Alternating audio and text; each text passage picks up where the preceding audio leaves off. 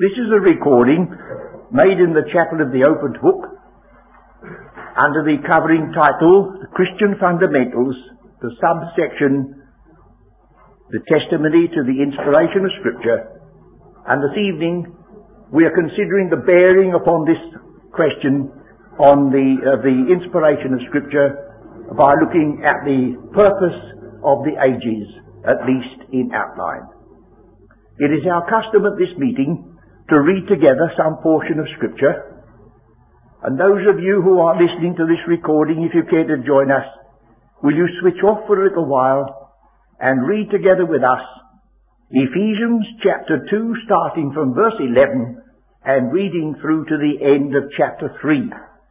Ephesians 2, starting with verse 11 and the whole of chapter 3. We are still considering in this series certain studies, lines of thought that bear upon the question, is this book authoritative? Is this book inspired by God? What are its credentials that we can bring, as it were, to the person who is an inquirer?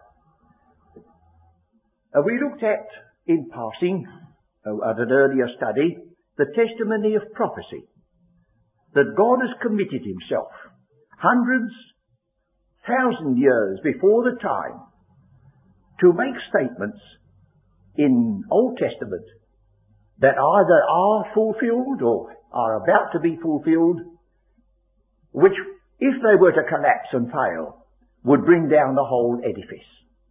But we saw enough to make us sure that the fact that he has fulfilled so many and so faithfully is a guarantee that the rest will all fall due in their own time and way.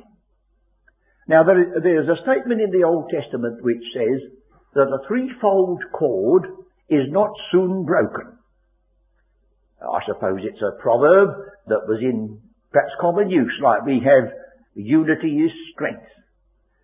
And yet there's something about it which is suggestive, because there is a threefold cord. They all begin with the three letters P-R-O, and the first one is purpose.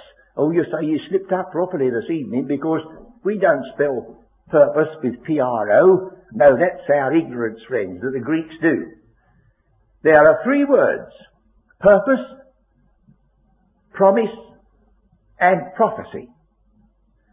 Now, purpose, with a pro in front of it, is a scheme, a plan, a device placed before the mind of the person. That's his plan. Then we have promise, because it's one thing to have a plan, and it's another thing to put it into execution, or to say that you were going to. So God took into his favour certain men at different times, and to them he unfolded features in that plan, and they took the form of promises. He swore by an oath that he would do this or that or the other at certain times. Promise. And then, seeing he's the God of the ages, and he doesn't need instruction, and he can do something which passes our understanding, he can foretell what free agents, when we say free agents, it's always with limitations, of course. We can't be, none of us are absolutely free. But he can see what free agents will do without in any measure impinging or infringing their rights. And that is prophecy. So we've got these three strands twined together. This evening, I want to use this rather ancient manuscript. It's ancient. Well, it's not been used very much. And if you are acquainted with the printed testimony of this work, you will know that it is there at the end of dispensational truth. And I can see myself at this very moment getting over another operation that I had to go through, being entertained by a friend who kept a dairy down at Sunningdale, standing at the desk till I couldn't stand any more, and then go lying on the grass because the one thing the doctor said, I mustn't sit down any time. for a period. And it was in that period that I wrote most of Dispensational Truth and schemed out this outline at the back. Well, a great amount of water has passed under the bridges since this first attempt was made to visualize the outworking of the purpose of the ages. And there may be, as we go through it, small incidental details that would perhaps do with a little check over. But in the large, I think it's still passable. If, as you're going through it this evening, or those of you who are listening to this and have the chart in front of you, can rectify it, well, do it in a spirit of meekness, and thank God that your eyes have been opened even more than they were in the beginning when we first put pen to paper. Now, the first thing is, what do we do about such a subject? How do we begin? Well, obviously, there's only one place to begin, isn't there? And that is the first verse of the Scriptures. Well worn, well known to us. But here we start. This verse contains a tremendous amount in it. I don't know whether we shall ever be able to get back to the book and give it a little more personal and systematic attention. I'm simply always in the wholesale department and very seldom able to get down to the retail. But here we have in the first verse of Genesis a verse all to itself. In the beginning, God created the heaven and the earth. It's so simple that we don't realize what a tremendous thing it is to be able to put down such a great amount in such a small compass and in such wonderfully simple terms.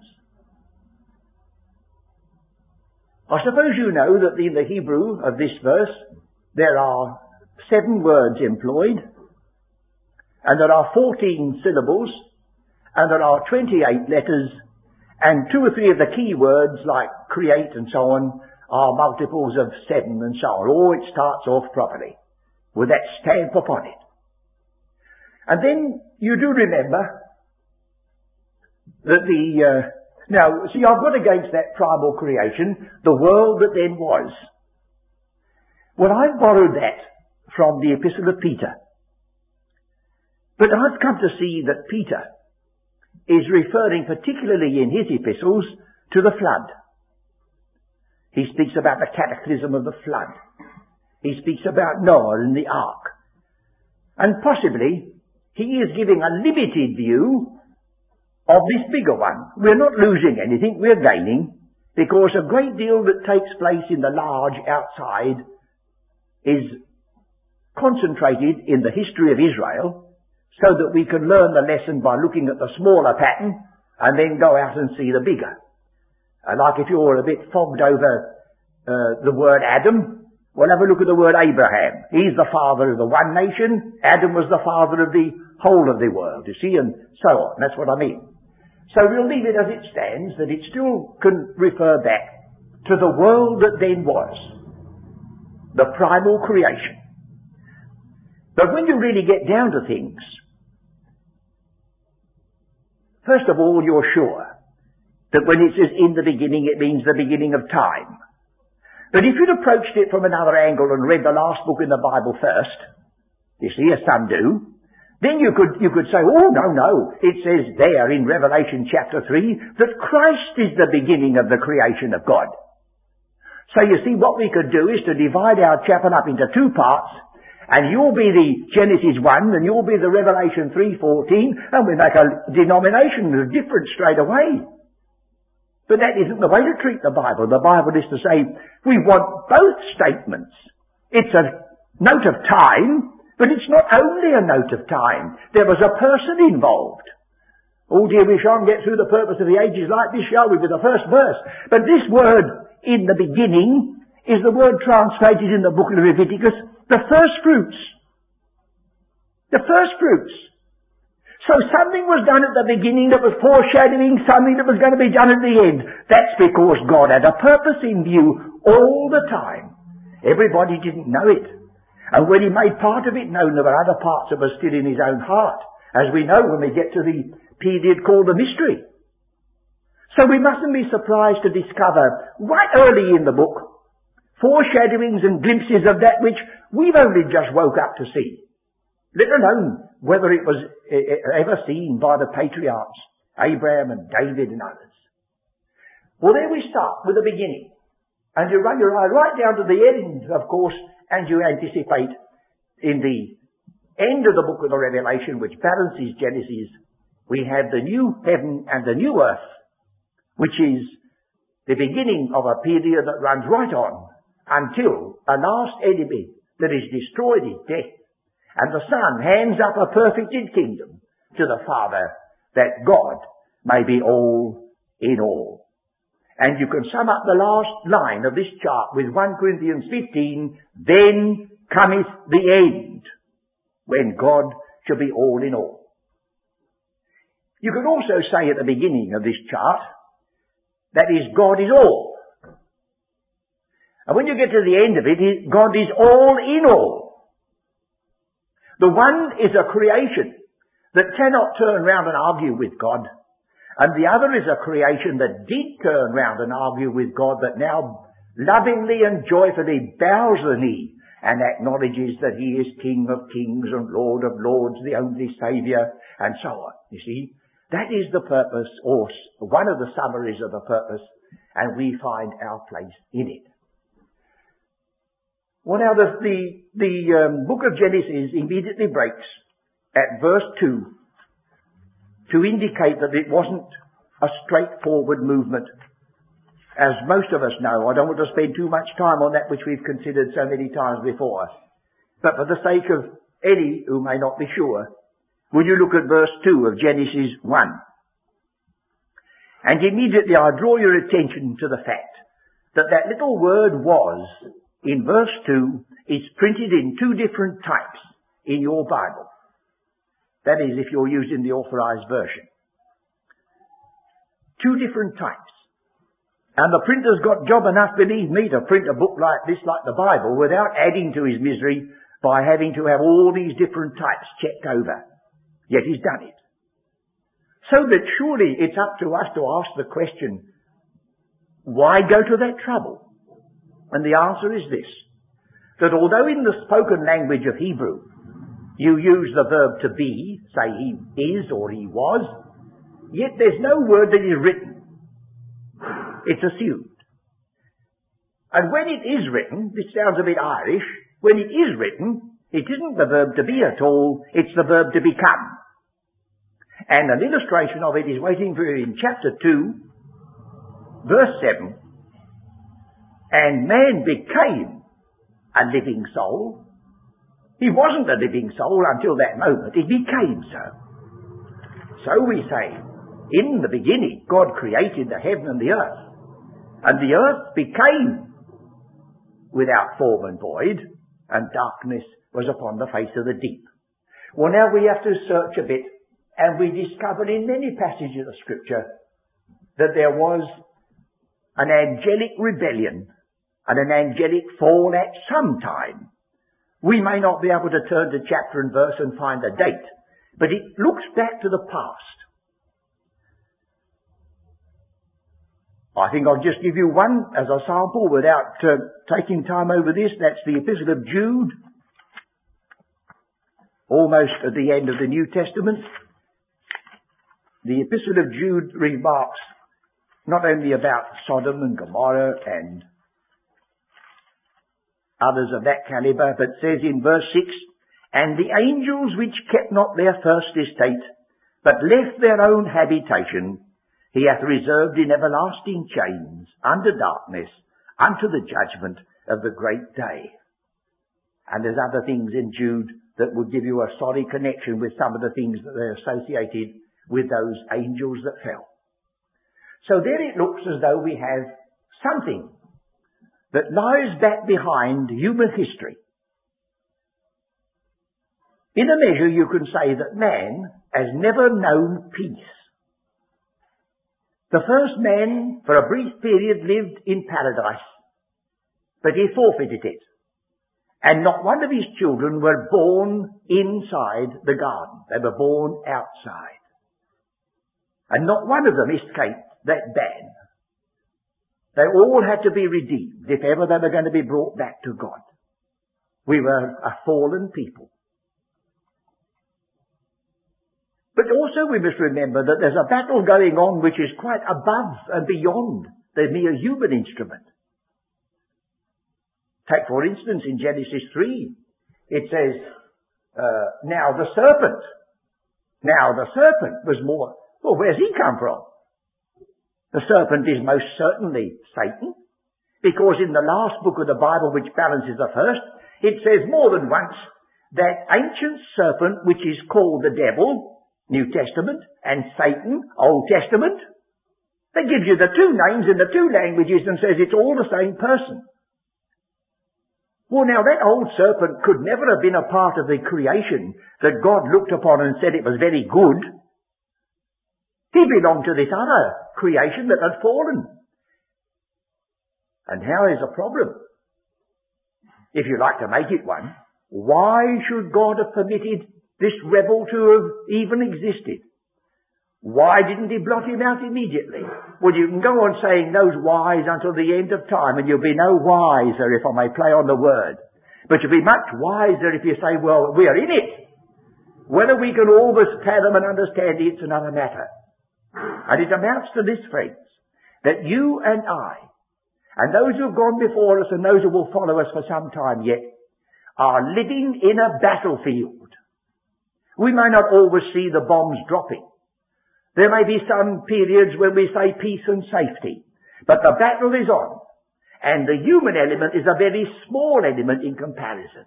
It's the hosts of darkness against the powers of light. It's evil against good. It's Satan against Christ. And there are sure to be casualties on the way. It doesn't always follow that a person in this life is smitten by some overwhelming calamity that he is worse than somebody else. It's just what happens on a battlefield.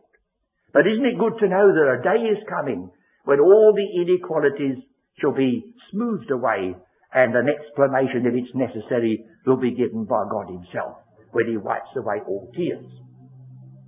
So we've got now the primal creation and Satan's first rebellion with the overthrow of the world. And at the bottom, we have, under the corresponding letter B, Satan's final rebellion, because that's what we get in the book of the Revelation, chapter 20. We are told that for 1,000 years, Satan is kept in prison. We don't know how Satan can be kept in prison, but that's God's affair. And he's not liberated until the 1,000 years are finished. When he is liberated, he goes out once more, and immediately following, after 1,000 years, responds. But they are dealt with summarily, and Satan is disposed of at the finish. Nothing more said about him so far as the scriptures are concerned. That's his last rebellion. So now we get to the beginning and the end of the story. Now we come to the earth so far as we ourselves are concerned. Do remember when you're speaking to some of these poor, perplexed and harassed children that have gone through their examinations and now are being taught not only reading, writing and gazintas, but some of the other more abstruse things, they're worried, some of them are, perplexed. They thought the Bible was true till their scientific teacher began to jibe at it. The scientific teacher says, you can't possibly believe the book of Genesis. He says, you can't possibly believe that this present world and all that's in it was made just 6,000 years ago. And of course, if they got any knowledge whatever of any of the sciences, doesn't matter which one it is, you can't do that. But the Bible doesn't teach that. The Bible teaches that 6,000 years ago, that's only yesterday, so far as time is concerned, God restored an earth that had been overwhelmed, restored it and prepared a garden in it and put a man that had never been made like it before. Of all the man-like creatures that have been dug out of the earth and left their marks in tools and graves and pictures on cavern walls, not one of them give any evidence that he was created in the image and likeness of God. Adam's the one with which the Bible starts, and Adam's the one with whom you start.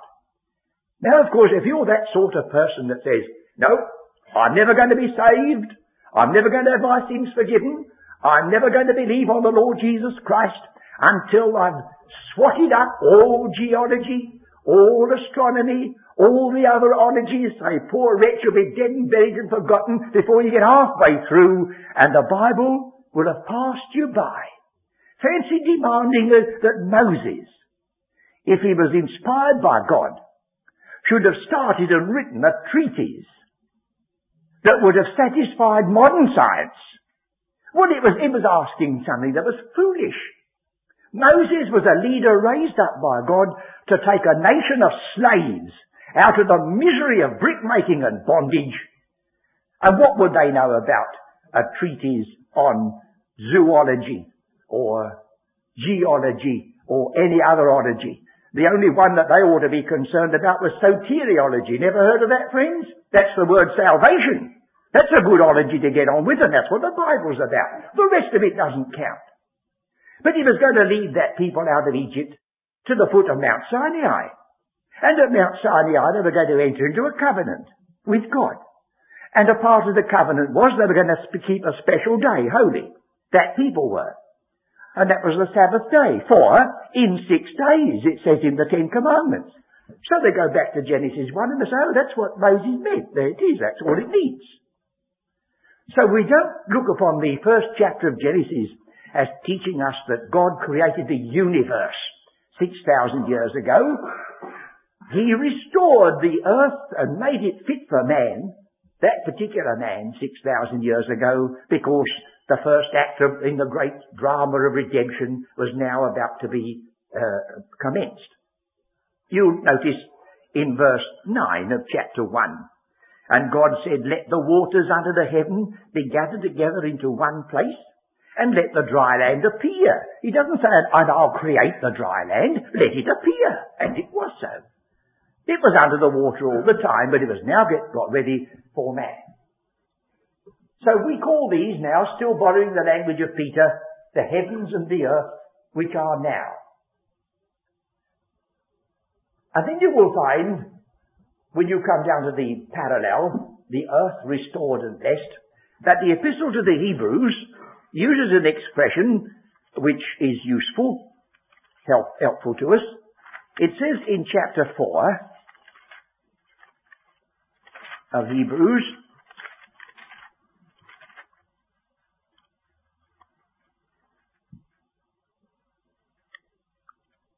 or it's summing up about the keeping the seventh day and using the seventh day and so on, quite a number of verses.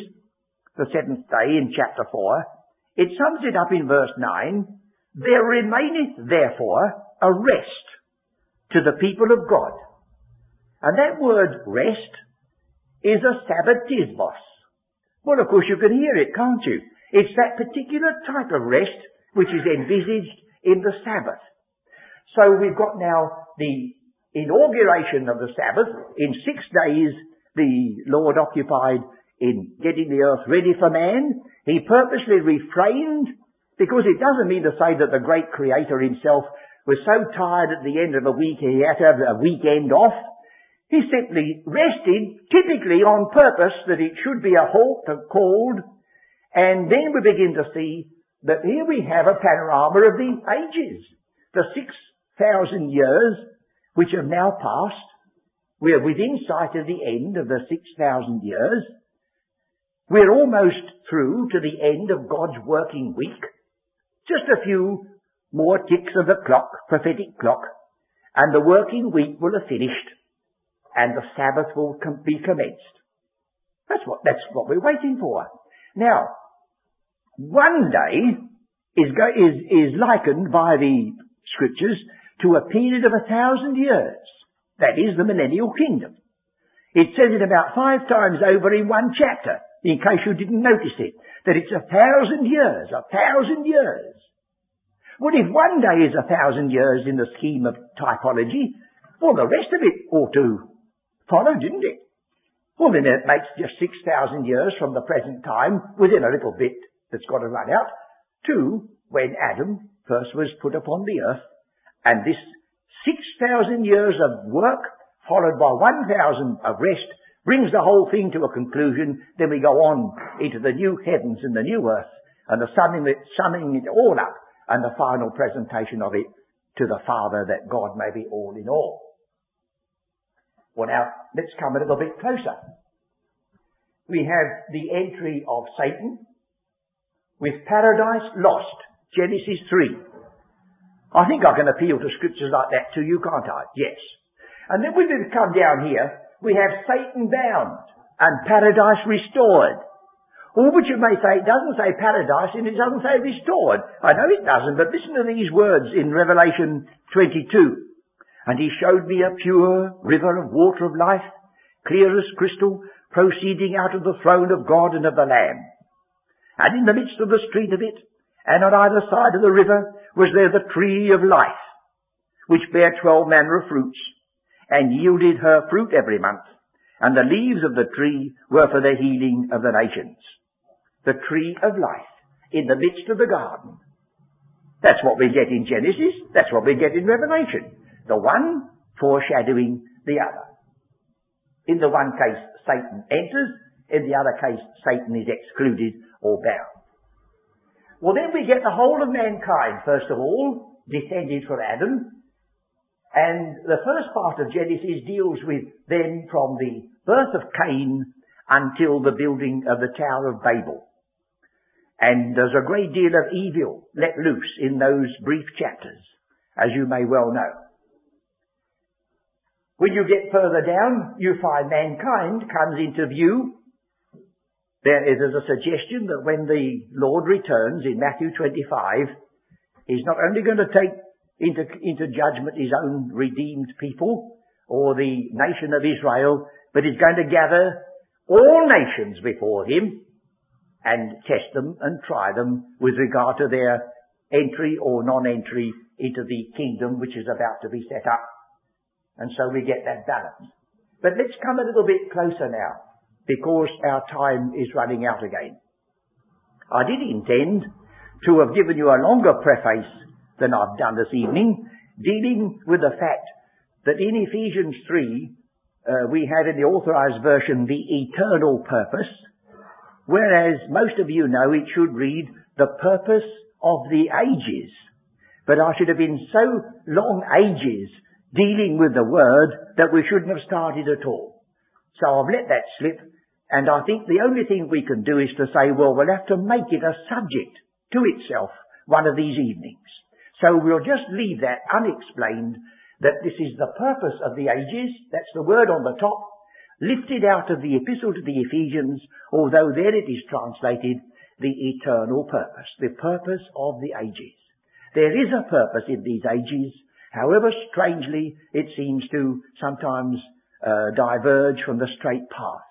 A river is running to the sea all the time, but sometimes it seems to turn back and point in the opposite direction. But it's still going, friends. It gets there. You know, there's a song that says, it gets there just the same. Well, there's a truth in that. And so it is with this purpose of the ages. It may twist and turn, but it's going all the time, irresistibly. Nothing can stop it. So now we've come to the point, letter F, where Abraham comes into view. Now, when Abraham comes into view, we've reached halfway through the Old Testament. Oh, you say, where's that? Isaiah? Oh, no. Chapter 12 of Genesis. Chapter 12 of Genesis, yes. From Genesis 1 to chapter 11 is just the same length of time as from Genesis 12 to the end of the Old Testament. So you see, if God has written a book and he gives you 11 chapters for one period of 2,000 years, and he gives you far more than 11 books for the same period, you can tell that the people who are now going to be spoken about are a very important people. And if you shut your eyes to the dominance and presence of the people of Israel in the Bible, well, then you lose a key. So the moment you get here, a chosen nation, we get Abraham, the father of the great nation, and then the rest of the world is only included in the Bible if it comes into contact with this people. The chief thing now is to pursue this line down from Abraham, through Judah, through David, to Christ. And there's a most perfect genealogy given, right through the book, till it gets there. Then it stops. We can't give you a perfect genealogy or a chronology in the New Testament because it doesn't matter. Christ has come. That's already fulfilled. Well, then we have again a repetition of what took place in the large. Although there was this chosen people and God the guarantee, then we have Israel's failure. Israel's failure, non-repentance, disobedience, until there came a moment when they were scattered all over the earth in judgment. But before that, we read of the first advent of Christ, and the opening words of Mark's Gospel are the beginning of the Gospel of Jesus Christ, the Son of God. The time is fulfilled. That was his opening words. The time is fulfilled. And so we start with the first advent. We get the four Gospels giving four facets of the one great work, and then it's followed by the Acts of the Apostles, with Paul's early ministry leading right unto the frontier, and then Israel is set aside at Acts 28. In AD 70, which is a few years afterwards, the city of Jerusalem was destroyed, the temple was destroyed, Israel scattered all over the earth, and they've been, lo army, not my people, blinded and persecuted all that time. But what's God been doing in the interval? In the interval, the letter A in the very centre brings us to where we come in. And that's why we read Ephesians 2 and 3, that we, being Gentiles, without any claim upon God, hopeless, Christless, without covenant, without association, no place in the commonwealth of Israel, yet God has revealed that he had a purpose and included us. He didn't reveal what that purpose was. It was kept secret because he had an enemy in view.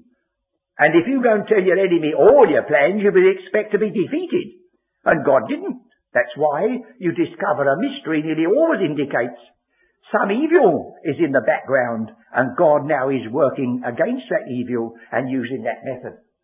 And Paul, who was the apostle and travelled different places, covered miles. Of course, the distance in miles is nothing when you consider what people do today, but then the facilities for travelling were very different. He was a tremendous traveller in his own day, was the apostle, until God set him apart to receive the present dispensation. And he called him the prisoner of Jesus Christ. What a strange thing for the man who was going to have such a liberating message to lose his liberty. But the Apostle Paul, I suppose, had got so used to the fact that God doesn't always explain all his ways. Just whatever was the will of the Lord, he accepted it.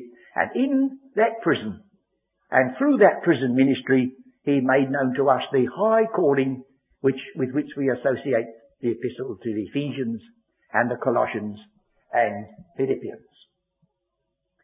Well, then after that is over, that hope realized, which is summed up in the opening verses of Colossians chapter 3, that when Christ, who is our life, shall be made manifest, that we shall be manifest with him in glory. After that is over, then we have the second time, the second advent. You remember there's more than one instance where in type and shadow the time of deliverance was not the first time, the second time. When Stephen stood up to speak to his own people, as recorded in the 7th chapter of the Acts of the Apostles, he gave a sort of a run-over, quickly, of their own history, the same as a person might do if he was speaking to a congregation in this country. He may say, well, 1066, William the Conqueror, we all know that, and go on from that to something else. But Stephen starts with the people in Egypt coming out, and then he focuses attention upon Joseph. And then he goes on again and he focuses attention upon Moses. And those two stand out with this thought, that in both cases, Joseph and Moses were first of all rejected by their brethren, and the second time, this Moses whom they rejected, the same became a deliverer. And the second time, Joseph was made known unto his brethren. And Hebrews says, for those that wait for him, the second time he'll be manifested unto salvation. So, there's a second time. The Lord is now at the right hand seated, but from henceforth he's expecting till his enemies be made his footstool. And then he will come and pick up the threads and carry this forward. Well, now the point that I'm trying to make is not so much to prove to you every incident that's recorded even on this man-made chart. The general trend of it, I believe, is true. The incidental details may have to be revised and altered in their order of fraction. And when I've done a revised version of this chart, there'll be just about time to start another one, because not one of us will ever be able to say, well, that's that. But what I do feel is this, that surely, if it's possible to prove that there is such a pattern in the Word of God, if it does start like it does in Genesis 1, and if it does end like it does in Revelation 22, and if all the other interspersed things that took place, various nations that come in, the coming of Christ himself, and all these other features, if they all fall into their place, surely you're not going to say, oh, it's just a matter of chance. It's just a matter of haphazard. There's too much of it. It's too mighty a thing. It's too wonderful. And then I would suggest that it would be a most convincing thing if instead of merely taking an outline like this at second hand from somebody else, I don't say you go through an operation and have to stand and not be able to sit down and all that sort of thing like I did. That's not the only way to devise these things. You know Lamb's essay, I suppose, and can poke fun at that. But if you were to take the Bible and begin yourself to track it down, if you yourself said, now how does it start? And how does it end? And what is the very middle of it? And what are the differences of the steps that lead to it and the steps that lead away from it? And yet what is this balancing factor that shows that all the time, whether it be human failure, whether it be national failure or individual, or whether it be the most triumphant success that you could imagine as it is with regard to the victory of Christ, you say it's all in its right place. There's nothing out of place. It takes you step by step through. So we begin with the words of Genesis 1. In beginning. There's no word thee in the original. In beginning. God did that. Then we've got all in between. Then cometh the end. And God will do that. And blessed are they who by his mercy will be there in that day to form that glorious company, who will then willingly and out of a heart touched as never before, bow in the presence of him and say, worthy is the Lamb that was slain. Or as Philippians 2 puts it, that every knee shall bow and every tongue confess then that Jesus Christ is Lord, to the glory of God the Father. So I leave it with you. Not that I pretend to have proved that this analysis is correct, but to challenge anyone with regard to the statement, how do we know the Bible is true? I say you read it. You search it as in the presence of God, and you'll discover that it is the unfolding record of a purpose. And a purpose implies a person. And a person with power and with wisdom and with all that's necessary to achieve such a mighty end. So may the Lord use this further opportunity we've taken this evening of manifesting some of the many evidences that we have already at our hand to answer the question, how do you know the Bible is true? Well, I think we can say here we have then this threefold chord. We pursue prophecy. We pursue the promises. We pursue the purpose. And we say, here we have a threefold chord, not soon broken. He had a purpose. That was his wisdom.